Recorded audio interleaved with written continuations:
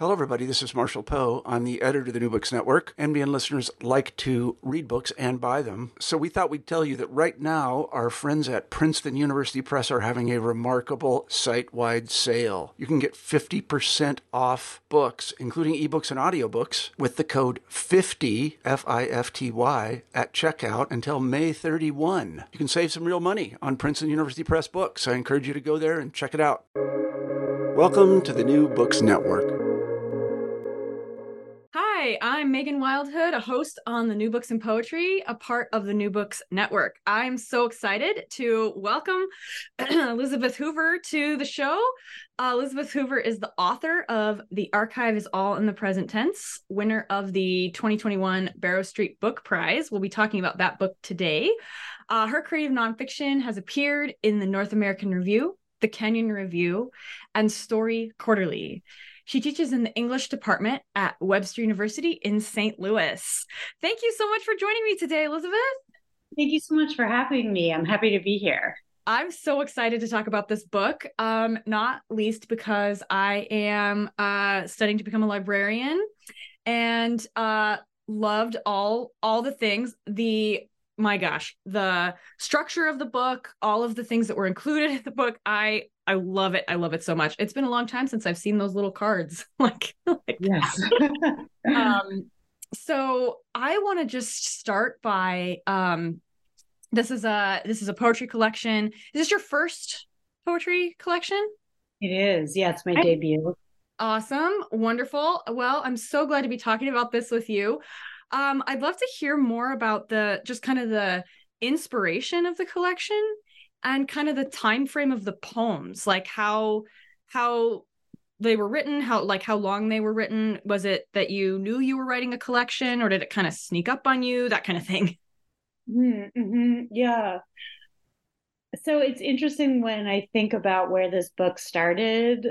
I always think, oh, it was because of that. And then I realized 10 years earlier, it was because of that. And then, so I think I grew up in Pittsburgh, Pennsylvania, and Pittsburgh is really proud of being the hometown of Carnegie, who started the Carnegie Library System. And so we have the main Carnegie branch is this marble palace. And when I was growing up, it's no longer like this, but when I was growing up, it was connected by a long hallway to the Carnegie Museum, which is actually a collection of 4 museums: the Art Museum, the Museum of Natural History, Design, and one other that I'm forgetting. But so it was this huge space of exploration for me. And I didn't have a sense until I was much older that these things were meant to be separate, that art was meant to be separate from dioramas of taxidermied animals, or that, the gemstone collection was not a part of the sculpture collection. And so I think, we were sort of let to be run wild in these big spaces where knowledge was, depending on what room you were in, knowledge was going to be dispensed in a different way, right? Was it going to be on a card next to a display? Was it going to be in a book? Was it going to be in a gallery guide? And then moving forward, when I was an undergraduate, I had the opportunity to study with Michael Harper. I was at Brown University, and their archive and special collection is the John Hay Library. And Michael Harper was obsessed with Abraham Lincoln, and John Hay was Abraham Lincoln's secretary. So he was obsessed with the archive. He would take us to the archives. So you think about these poetry workshops as people write poems and then sit around a table. My first experience with a poetry workshop was being quizzed on American history, being taken to an archive, listening to someone lecture. There wasn't a lot of that sort of feedback stuff. So I think archival research, American history, or history in general, and poetry always felt really intermixed for me. And the second part of your question, I wrote it really fast. I was in a class. This was when I was at the University of Wisconsin-Milwaukee, taught by Brenda Cardenas, and it was a class on the poetic series. And I don't know, I just wrote them. I started. I think the whole book took me maybe 6 months. To write. And I just wrote it in order. And I just wrote it in the order as it appears now. And it was never really like workshopped. I just sort of wrote it and sent it out. So the whole process was really quick. And you did say, is this your first book? It's my first published book. Yeah. So I'm thinking now, what did I learn from that? These 3 or 4 books I wrote painstakingly and, tremblingly got as much feedback as possible from as many people as possible. I'm wondering, what I learned from doing a process totally differently now. Yeah. That is fascinating because it didn't, I mean, when I read it, I read it twice. First time I read it just very quickly, straight through, seemingly kind of like how you wrote it. And that was one experience. And then I kind of went through kind of like one goes through those little drawers of cards in an old library. And that was a totally different experience. And I can kind of see those mirroring the writing it, not really workshopping it, sending it out, and then the workshopping this every single poem 3 or 4 times, changing the order, making sure everything, like that was my experience with my first book. And because I just didn't know you could just send something out without someone else having read it and made it, like giving you permission to send it out. That is so interesting. The what you talked about with the Carnegie library system and how it is reflected in your book, not knowing that the various categories are supposed to be separate. They just kind of were all together for you. It seems like that's reflected in the book. There's this weaving of all kinds of, I mean, a library contains all kinds of information, but it's usually categorized. I love that. So I'd love to talk about the structure of the book. There's so many pieces involved in this. I mentioned earlier the cards. People who are younger might not know what I'm talking about when I talk about the cards, because everything is digital now. But when I was younger, I'm not even that old, but when I was younger, we had to learn the Dewey Decimal System. And that's how you would find information. You'd find books even in our school libraries. And those cards appear in the book. And I'm like, I haven't seen one of these cards for 25 years. I love it. I know that there are libraries that still use them, and it's they're like artifacts now. I love them.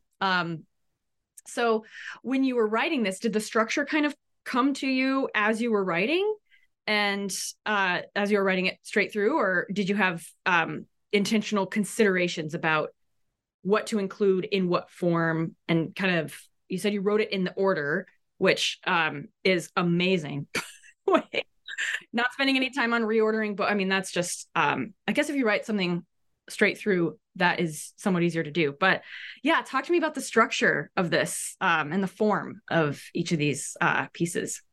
Yeah, so I think there are this series of poems that imitate the old card cataloging.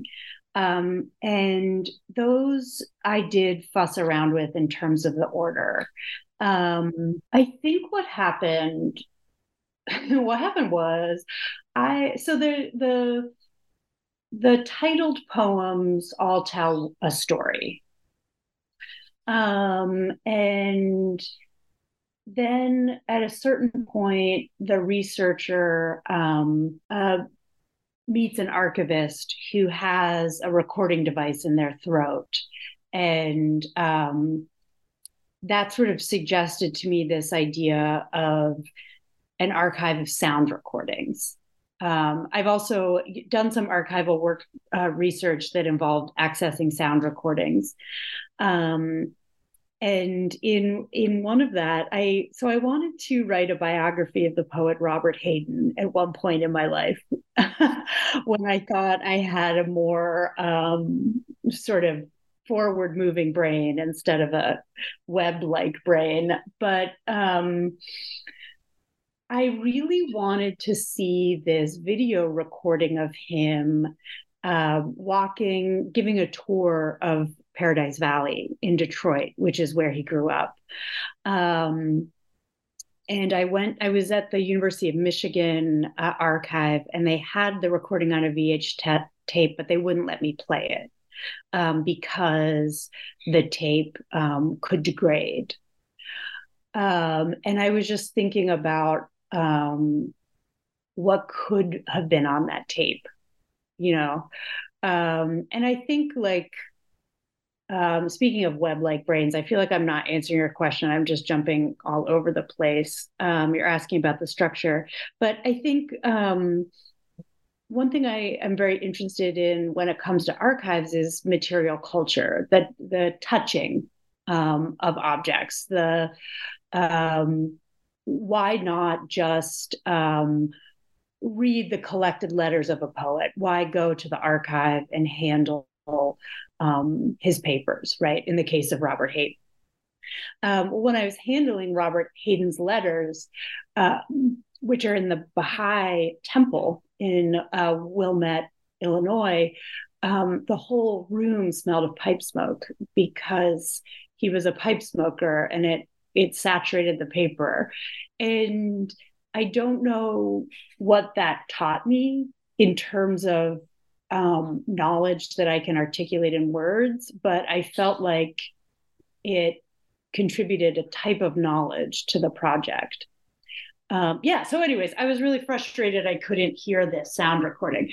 And so that's where this archive of possible utterances came, like this archive of possible recordings that were never made.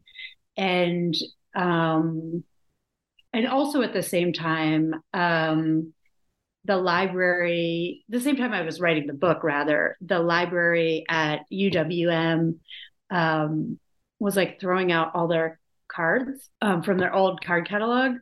And I somehow got my hands on a box of them. So I had this box of like thousands of cards. And I mean, they tell stories. It's like that game you play where you give someone 7 words and then they have to tell a story. It's like this very elliptical, very distilled, but also very complex in terms of how it points to relationships between things. Like see also, a narrow term is something different. So it has like its own grammar. I think also in terms of structure, and this is just like a tip or a trick, it's like, I never have writer's block because while I was writing this, because if I didn't know what to do, I'm like, oh yeah, I'm making cards. Maybe I'll get out a card, and it gave me like a task to do. So that was kind of fun. Yeah. I love that. All of that. Forward thinking rather than web like. I relate to that so much. It's like, yes, that actually explains a whole lot of why I have piles of unfinished tasks just everywhere. And the thing about writer's block is amazing too. I think that's one of the tips I got a while ago too, is always have a different project going on, because if you get stuck on one, you can switch to another, and you have different projects going on in this one book, which I thought was brilliant.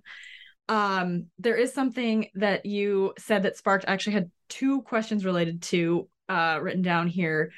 It's about the relationship between the archivist and knowledge. And And so one of them is, there's this poem called What the Archive Hides in Its Benthic Dark. And it made me think, maybe consider like what's important to remember. Like throwing out these cards, some people would be fine with that. Some people would be horrified by that. I am an emotional pack rat, so I'd be horrified by that. And like, because I keep every receipt, every card, every handwritten note, like literally I have notes from this is, people ask what you did before the internet. In class, you'd write notes to your friends. You'd fold them up in fun little origami ways and shove them in the locker slats between class during passing periods. I saved those from like 1997. So I saved stuff like that. And it's like my own little archive. But it's very interesting. I'd love your thoughts on like, how do we decide what to archive? Because it's a little different than how we decide what to remember. Because I didn't remember I'd saved those. I had to have decided in the moment to save those, and didn't remember when I was going through all my stuff. Didn't remember I had this giant envelope of handwritten notes from my friends from the 90s, which we would just send in text messages now. But I'd love to hear, how do we decide what to archive, and how do we decide what to remember? Or do we decide what to remember? Yeah, I think that's a really big question. And I think one of the things that I was struggling with, what I've struggled with throughout my career. So I'm an academic. I'm a queer academic. I love academic work. But I also acknowledge that a lot of the governing principles behind academies are violent, and they don't just render certain people unincluded, but certain people unincludable. And in fact, archives are often places, we think of them as places of preservation, but they can be places of erasure. So on one hand, I'm thinking about how the Library of Congress used to catalog anything related to LGBTQ plus people. It was in the 320s, which was abnormal sexual relations. So you would find books on, you'd find lesbian romance novels next to books on rape and pedophilia. And then I'm also thinking about the ways that so many people who were important historically, when they died, their archives were culled through, and evidence of their queer lives erased or destroyed. And then, so this idea of what do we choose to archive, the counterexample is the Lesbian Herstory Archive in Brooklyn, which has a collecting policy that it will collect anything that a lesbian has touched, or a queer woman has touched. They say that any woman who has the courage to love another woman is a hero and should be archived, right? So you have a lot of stuff that would be considered sort of unimportant. Pulp novels, your letter. I mean, things like that, things that have no quote unquote historical import. Right. And so I think what we choose to archive is different from what we choose to remember, but there's an overlap, right? Because you can't remember everything. So you've got to go back to the archive and remind yourself, right? That I love that, prefix re, to return, to remember, to recall. So the act of remembering in an archive involves returning to material that has been looked at before, but looking at it again in a present moment. Oh, wow. I love that. I love that there exists a collection of things that would on the surface just seem unimportant. And it's like the thing itself might not be important, but it's what that thing represents or the interaction that thing has had that makes it important. I love that. So anything that a queer woman has touched it's not the thing that's important. It's the interaction with the population that we have said, yes, we're going to not fully reverse, but we're going to do a counteract of what history has done, and in making that decision, we make those unimportant things important. Yeah, and also maybe signify differently. So they have a very extensive collection of lesbian pulp novels from the 40s and 50s, which was a time where, in order to get around censorship laws, they had to have an unhappy ending, right? Because you couldn't print anything that was seen as promoting homosexuality, right? So, if you've ever seen, a good example of this would be something like The Children's Hour, right, where Audrey Hepburn ends up single and Shirley MacLaine ends up dying by suicide, right? But so you can look at these lesbian pulp novels and see this evidence of censorship, of repression, of the insistence on queer death, on the insistence that a lesbian life is always a dead end. Or you could read them as evidence of queer women's agency, of picking up this book and saying, I'm going to read this and identify with this character and forget the ending, ignore the ending. Right. I'm going to hold this book in public so I'm visible. I'm going to pass it along to create network and connections. So it's not just that their import changes, but what they mean changes. Yes. And it's because of the connection, like the passing on, even seeing it in public. That's one reason why I read physical books in public. Like, people walk around staring at their phones. Nobody thinks anything of it. But if you see somebody walking around with a book in their face, that gets looks. And I've noticed that. I'm like, that's weird. People are staring into their phones. They're probably reading something or whatever, watching something. Why is it that a physical book gets heads turned? But I decided to use that to my advantage. And I think that's because I started conversations with people. And so that's what you said, making it visible.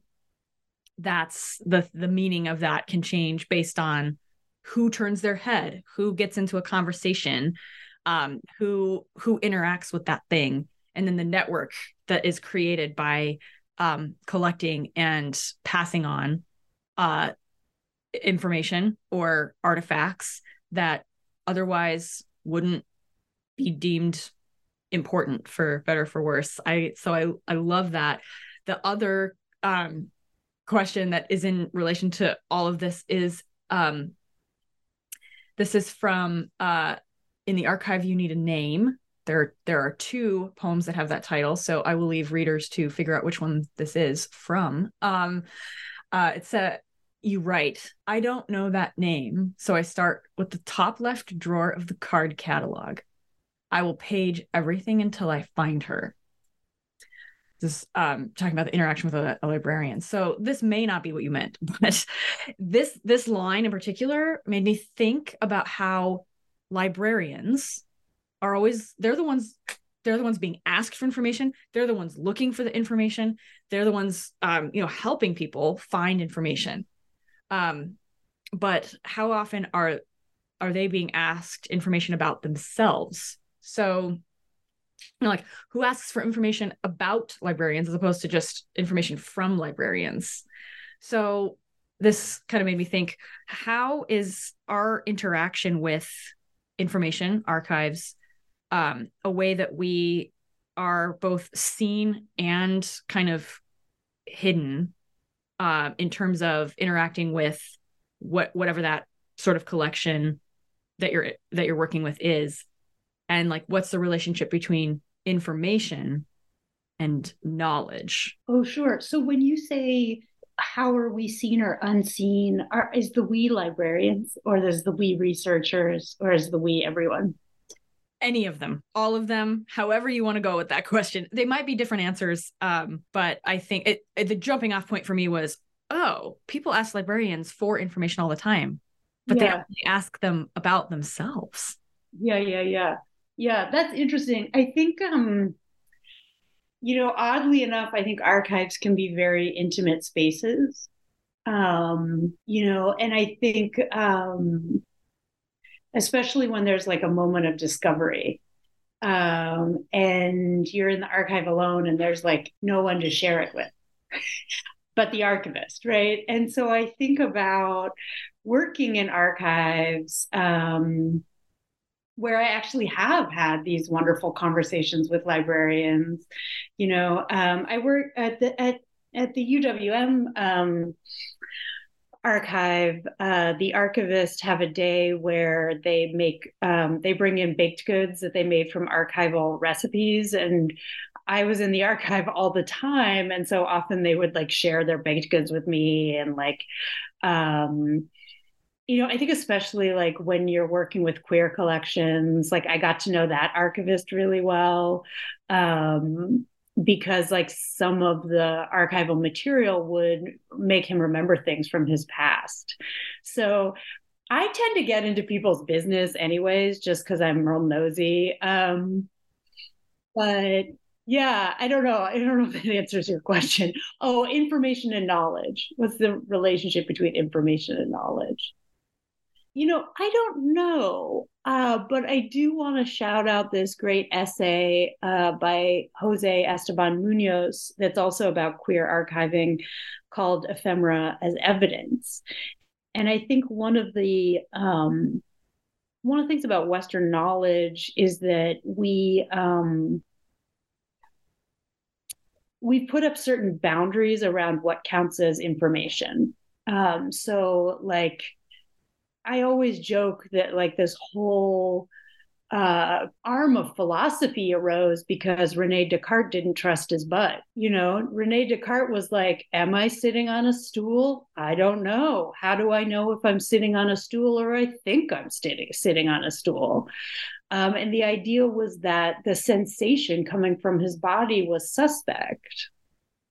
And so you had to use pure reason, because human reason is not suspect, it's objective, right? And so it's like, well, why is your logical thinking through whether or not you're sitting on a stool better than, or a better way to reach information than me being like, yeah, my butt's uncomfortable. My butt's falling asleep because it's on a hard stool.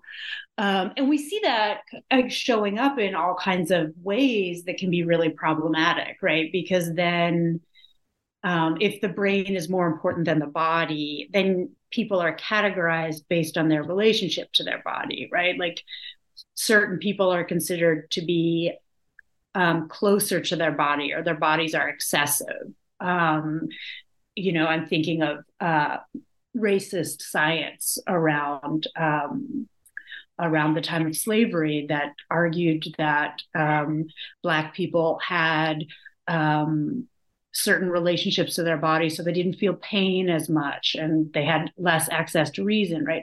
So all of these ideas, like there's really no such thing as pure information. I totally went off on a tangent. I don't know the answer to the question. I love it. That's why I asked the questions. I love it. I feel like as writers, you're definitely not the first person that's been like, what was the question? No, the whole point was I ask a question and then you talk about whatever you want. Okay. I'm hoping that happens.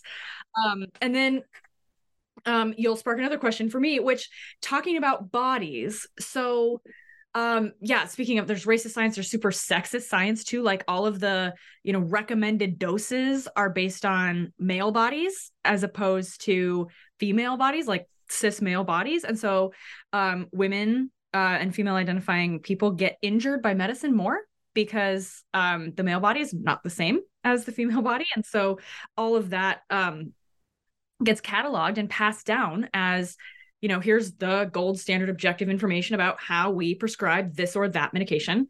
And we just never looked at how it affects female bodies at all. So there's that.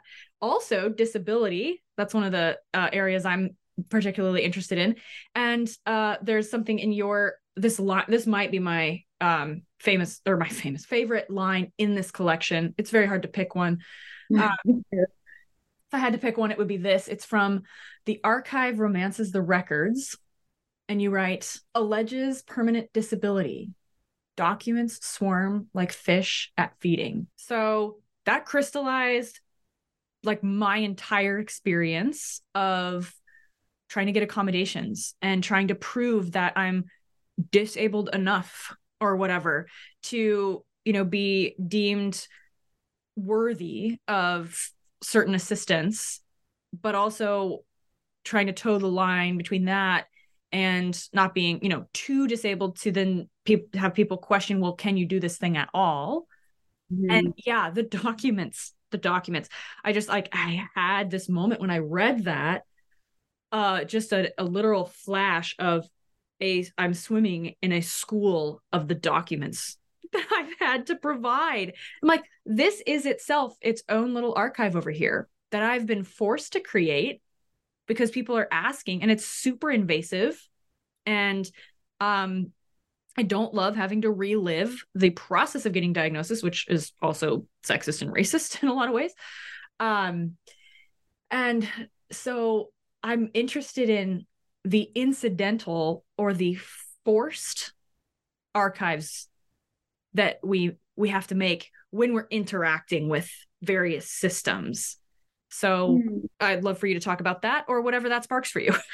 Yeah. I was wondering if I was ever going to get to reference Michel Foucault, but the italicized section in that poem is actually from archival documents related to a relative of mine who fought in the Union Army and suffered pretty serious injuries. And so we have this, and then he died. And those are letters between his wife and the Veterans Affair trying to get a widow's pension that would be commensurate with having a spouse who was unable to work prior to his death. So this need to quote unquote prove, again, something in your body, right? And I include people who are neuroatypical in this because your brain is in fact in your body. So, to prove, you need an outside expert, right? To prove that you have a disability, right? You are not yourself knowledgeable enough about your own body to say, I am unable to manage stairs, or I get out of breath, or when I look at words, they don't make any sense to me, right? That you need documentation of that. And it's interesting, these, when I was the first time I did a poetry reading about this, a friend said I should explain more because archives are really inaccessible. The idea of archives are really inaccessible, but we all have archives, right? I use my Instagram as an archive of photographs, right? We have medical records. A lot of people have juridical records from, they have an archive of quote unquote wrongs against the state that prevent them from voting, getting jobs, getting housing, et cetera. So this idea of the forced archive, the archive can be, and this is coming from Foucault, the archive can be an instrument of force. And then to put people in line, and then it can be a requirement to access certain resources. This is why, and don't tell anyone this, but I don't require documentation from my students if they need an accommodation, because there can be a lot of barriers, like cultural barriers, financial barriers in terms of what kind of health insurance you have. And then some people have had the experience of having an archive haunt them, right? Like a juvenile arrest record or driving infractions or, those sort of things. So yes, archives everywhere. Everywhere. Archive everywhere. I also love that you were waiting to reference Michel Foucault. That's my favorite. I, my dad is gonna love this interview. He jokes that he was 6 months away from a PhD in philosophy, and then the Vietnam War ended. So that's why. But I think he references Michel Foucault in almost every conversation that we have. So he'll be very excited. He's the most cited scholar in the humanities. Oh, I didn't know that. Okay, that makes sense. That I think people cite him and they don't realize also that they're citing him. Like they talk about various ideas from him and they have no idea that it's from him, which is interesting. Also, speaking of, there's all these ideas about forced archives. You mentioned Instagram. The internet is kind of an archive, kind of an unintentional one. And it makes me think of, we've mentioned here, erasure. I also wonder if there's this idea, it was in I don't remember what year this happened. It was somewhat recently. The European Union passed a law called the GDPR, which was about privacy online. And it was based on the idea of the right to be forgotten. So you, as a user of the internet, of social media companies and such, even just websites that collect cookies, have more control over your data because you have the right to be forgotten. And that's one way to look at it. Of course, in a lot of social justice spaces, the idea is the right to be seen, because if there's erasure, then you don't get to choose whether you're forgotten or not. But I'm interested in the relationship between the archive, just the archetypal archive, and the right to be forgotten, and how that balances with the right to be visible and not erased.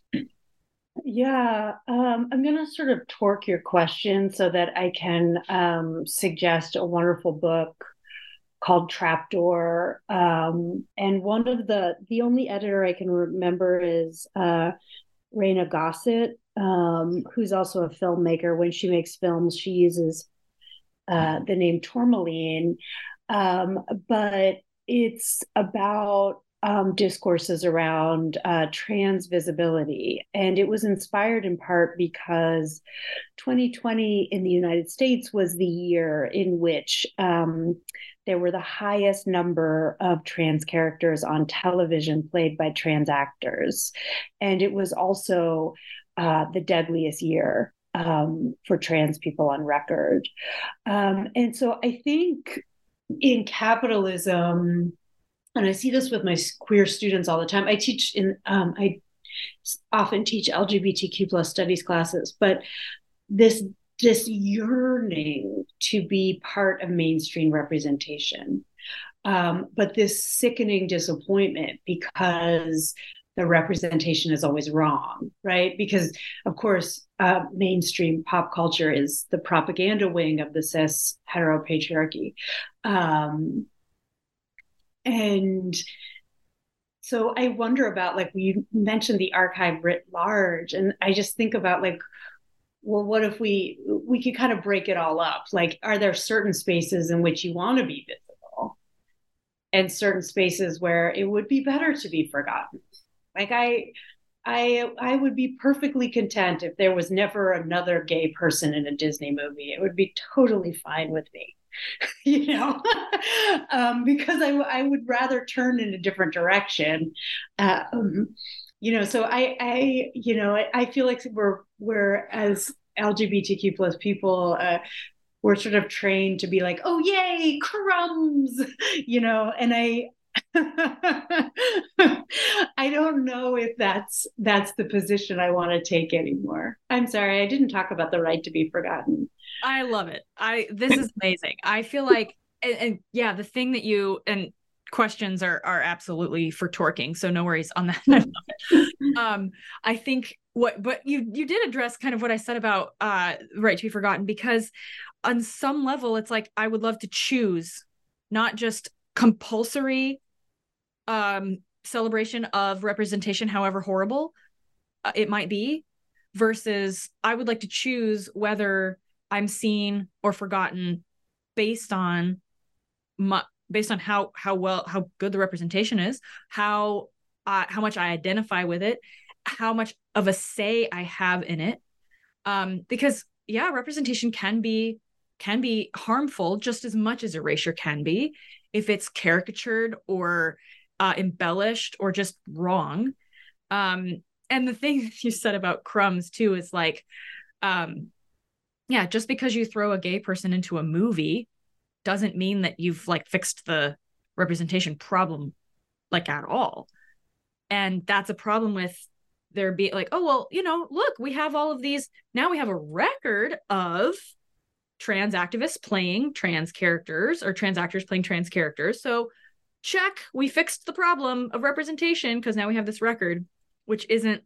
So there can be a way in which the archive of representation can itself be erasure as well, because if it's not real or it's not correct, seems like kind of a small, shallow word for what I'm trying to get at. But it made me think too of when we talk about the archive writ large, people say, there's this phrase, oh, okay, just for the record, and then they say this thing. What is that? I say it, and I'm like, what record? Like, for the record. I mean, I've said that. Everybody says that. We want it to be recorded, but where? Where is it recorded? Who's recording it? What is this? What is this record? What's going on here? Yeah, this is making me think of another shout out I want to make. I think problematic archives can also be sites of play. So if you look at something like Cheryl Dunier's The Watermelon Woman, or even Jenny Olson, who is a film historian, she has this thing called, she has a series, but she has a feature called Homo Promo, where she just splices together trailers from movies over a huge time span with that represented gay people, so you can see how the nature of these problematic representations change, which is very interesting. But I also think, like, sometimes when I just don't think it's going to save us. I just don't think, like, if we're cute enough on TV, that's going to save us. There's the trans youth of color are egregiously overrepresented in homeless populations. And as much as I love Pose and cry every episode, I don't think it's getting kids off the street. And to pretend, it kind of performs this double erasure. So it erases the fact that there was erasure. Yes, totally. Like how we say, oh, well, we accomplished this thing of we had a black president, therefore racism is solved. and that in and of itself, first of all, is not true. And it also then kind of, we can move on from the hundreds of years of history of erasure too. So it in a lot of ways, it seems like representation versus erasure versus the right to choose whether you're represented or forgotten. Some people probably would prefer to not have a record of themselves. That was the idea behind the GDPR, and which is fine for people who choose that. But it seems like that relationship depends on the relationship between the archive and the archivist. Mm-hmm. A lot. Yeah. Can I tell you a story? Yes, absolutely. But then, and it does reference there's sexual violence in it. But so when I was younger, I was very much in thrall to the patriarchy. knowledge for me was reading all of Shakespeare, all of Hemingway. It was the male names carved in marble on the outside of the Carnegie Library of Pittsburgh. And I was in my MFA program. I wanted to write long poems in the voice of historical figures like Ulysses S. Grant. Mm-hmm. And there was a poet who had written a book in the voice of Daniel Boone. And so I went to study with him, and there were lots of handsome, white, Southern men in the class with me, where we were studying Wordsworth. We were writing in Demeter, and if we wrote well enough in Demeter, we could write in trimeter, and if we wrote well enough in trimeter, we could write in tetrameter. And there would be this coffee break, and the poet and all his boys would be in this clump, and I would just be behind them, kind of like nipping at their heels. And at the time, I was volunteering for the Pride Film Festival, and I had an extra ticket to the opening gala. And so I invited one of these guys. He didn't get to go out a lot because he was a single dad. So I offered him a ticket, and he got really drunk, and he had me pinned up against the wall by my neck, and he was kissing me forcibly. And he said, "Elizabeth, I want you to know I will never love you." And luckily the other people, came to my aid, and I was able to get free. And the next week, I woke up covered in bruises, but the next week at seminar, they were all going for coffee, and I was nipping at their heels. And I just thought, Elizabeth, they will never love you. And I think it was Audre Lorde who said, if the table's not set with love, leave, get up and leave. And I turned away from that moment. And, do I want to be included in a system that I fundamentally object to? Or can I turn away and move into love, Yeah. Yeah. Thank you for sharing that story. Oh, you're welcome. Yeah, that guy's novel just came out. Yeah. And my initial, this is also, I realized this was part of the patriarchy too, is my initial response when I hear stories of sexual violence like that is to be like, I'm so sorry that happened. And I'm like, I as a woman should not apologize for a man's behavior. So what I'm going to do is say, thank you for including that. This is a record. This is recorded. This is going to be online. This is now a record of that story. And so it should be included in the archive of, whatever poetry podcast archive survives. But it's important that there's space for that. And that it's also on record that what we can do as people who have experienced that kind of violence, or people who I like enthralled by the patriarchy. That is a really good term, because that's the education system, isn't it? And you're not told it's patriarchy. You're not told it's oppressive. So there's erasure there, where it's just like, oh, these are the writers. You don't go male writer Hemingway. You just say writer Hemingway. But if it's a woman, female writer, Black writer, queer writer, there has to be that qualifier.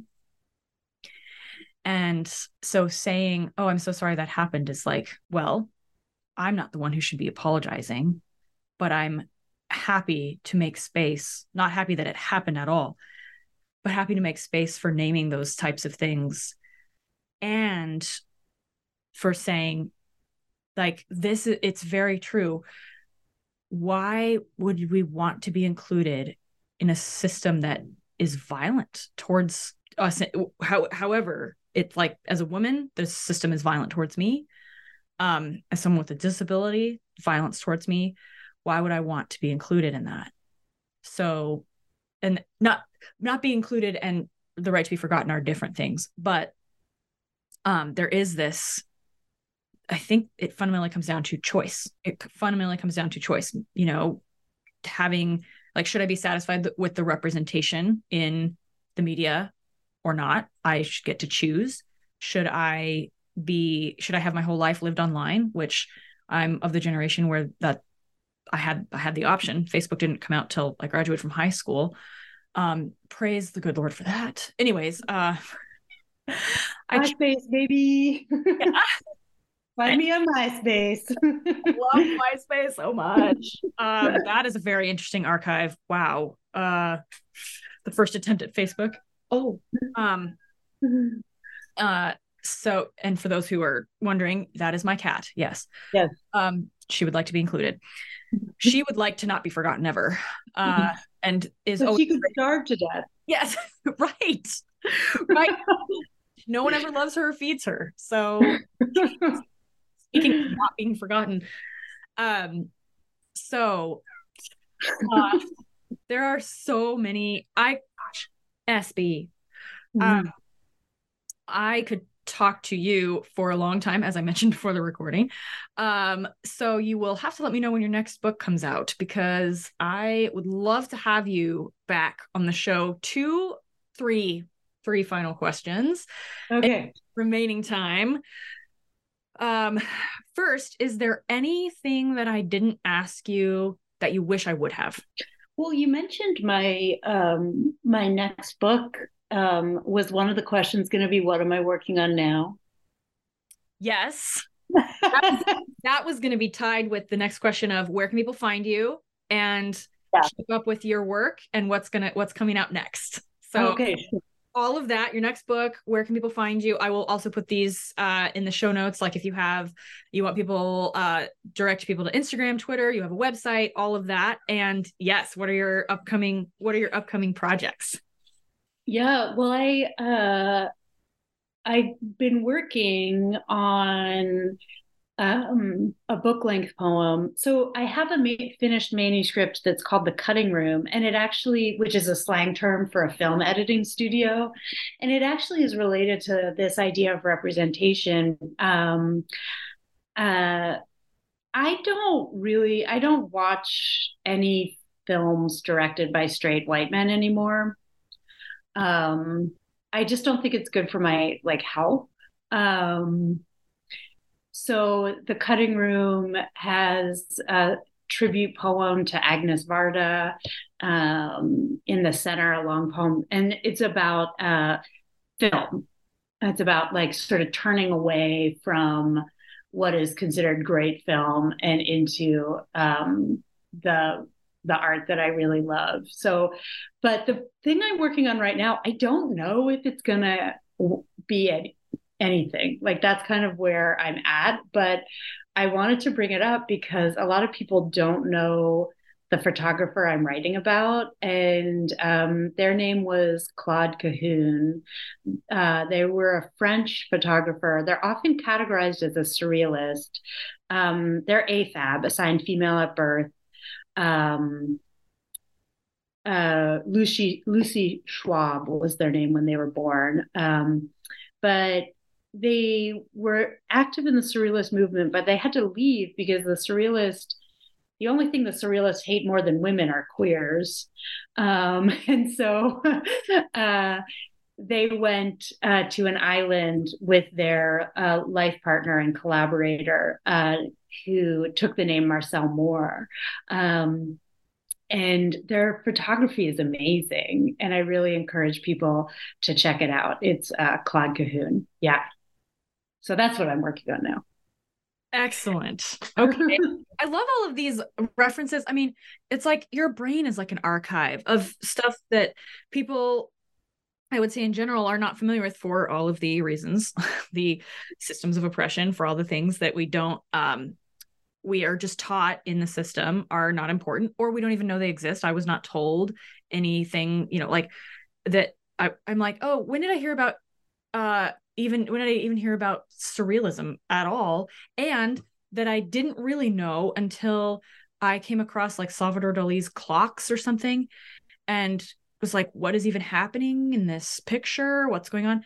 And was just like, oh, Salvador Dali is a major misogynist. Huh. Yeah. But, I was just told he's a great artist. Why wasn't I also told he hates me, basically, people women. why is that something I wasn't told? Interesting. Yeah, and when it comes up, we're always taught that it's supposed to be like a footnote. So it's like separate the artist from the art, but it's not. Like it appears. I hate to bring up Woody Allen, but his movies feature very young women in relationships with very old men. So his art is the problematic nature of it. It's like the United States, right? Like you have letters from Thomas Jefferson where he's like debating the federal system, and then all of a sudden he like breaks off and talks about how Phyllis Wheatley will never be a great poet because she's a Black woman, an enslaved woman, right? So it's not that like racism was this tumor that could have been excised from the system, or that sexism was a tumor that could have been excised or bandaged by amendments to the Constitution. It's that it is constitutive to the system. I'm sorry, where can you find me? So that's it made me think of like another recent-ish debate, David Foster Wallace, who people are like, whoa, he's a great writer, but then it was also like, well, he treated women horribly.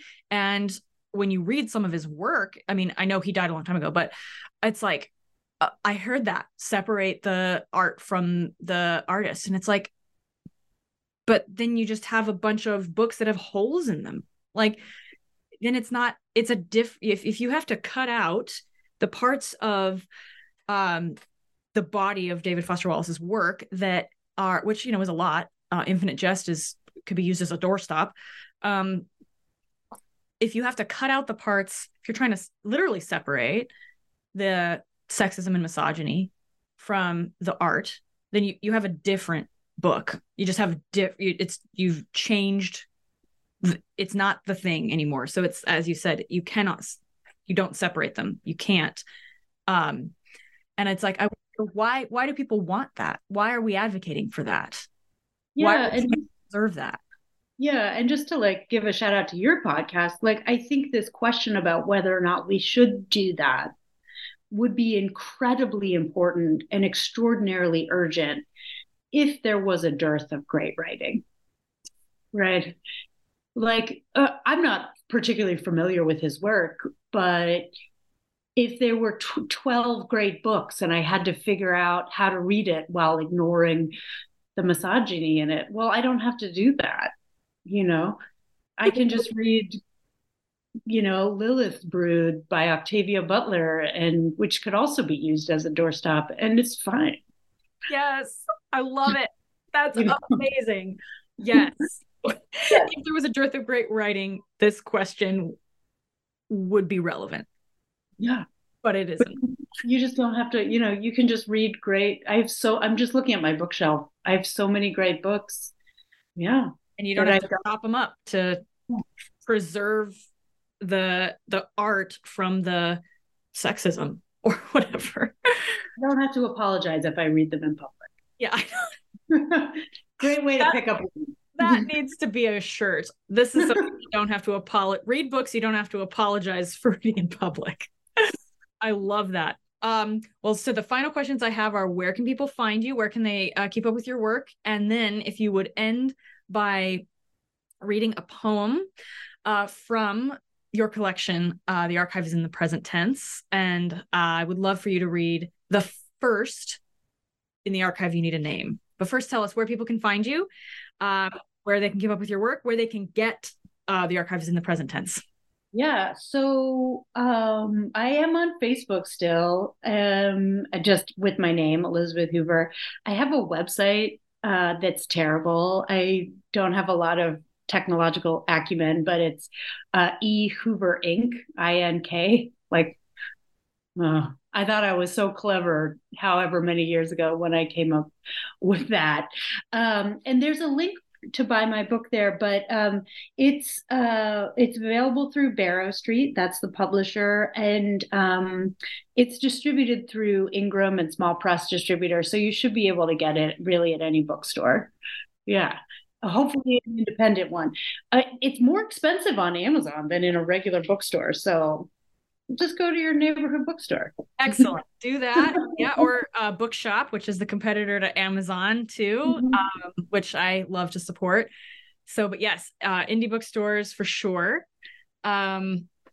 Great. And I will include all of the links there in the show notes for you listeners there to go get the archive is in the present tense and to keep up with Elizabeth's work. So to close for now, this will be a semicolon, hopefully, in our conversation. Would you read In the Archive You Need a Name? Sure, absolutely. I was just looking at it and seeing if you need any background info. I'll just let you know this references the Greek man that the nun said invented history, and that's Herodotus. A lot of people say Herodotus was the first historian. So this is called In the Archive You Need a Name. Oh, and also, sorry, and it also references the fact that immigrants' names were anglicized or Americanized during the immigration process. In the archive, you need a name. The clerk sawed off syllables, tossed consonants, stitched in vowels, made a chimera that licked its bloody chops on every page of my grandfather's military records. He changed it after the war, named himself after the Greek man the nun said invented history. Nothing cataloged under that but silence. His silences come in foam-lined boxes too heavy to lift. They are ruckled and veined, stippled and scaled. Some have spines and beveled edges, some scarred where the tool slipped. I take off my gloves, press my bare hands to the slab, and a librarian rushes over, tisking like a kettle. In my car, I press my palms against my face, breathe in oil, wrenches, gaskets, and valves, breathe in coffee tins punched with holes for re-oiling nuts and screws, breathe in arithmetic scrawled on cardboard. My grandfather's silences aren't silence. Breathe in arithmetic scrawled on cardboard. My grandfather's silences aren't silent. They are shuffles and coughs, scrape of metal, rattle of cans. They are tapping his fingers as he studies charts of torque values and tolerances. His silences are, let's see here, and leave that girl alone. And my silences are their counterweight, their ballast, block and tackle. If I paged my own name, the librarian would bring boxes of feathers inscribed on their spines. Ask while he is still alive. Oh, yes. Third time that I've read it twice and now I've listened to it. And that just the thoughts about the silences and what kind of silences. Yeah. It's different every time. It's like fresh every time that was the reason I asked you to read it. I love those lines so much. Thank you so much. Thank you. I feel very shy now.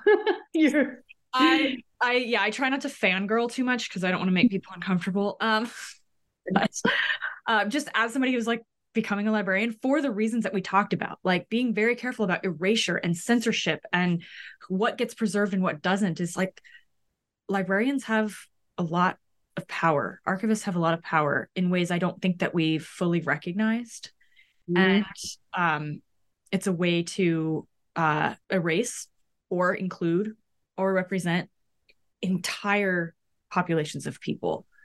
And I think this book it talks about all of those things in so many ways. So yes, listeners, I encourage you to get a copy of The Archive is in the Present Tense by Elizabeth Hoover. And I am excited to have you back when your next book comes out. Please let me know when that is.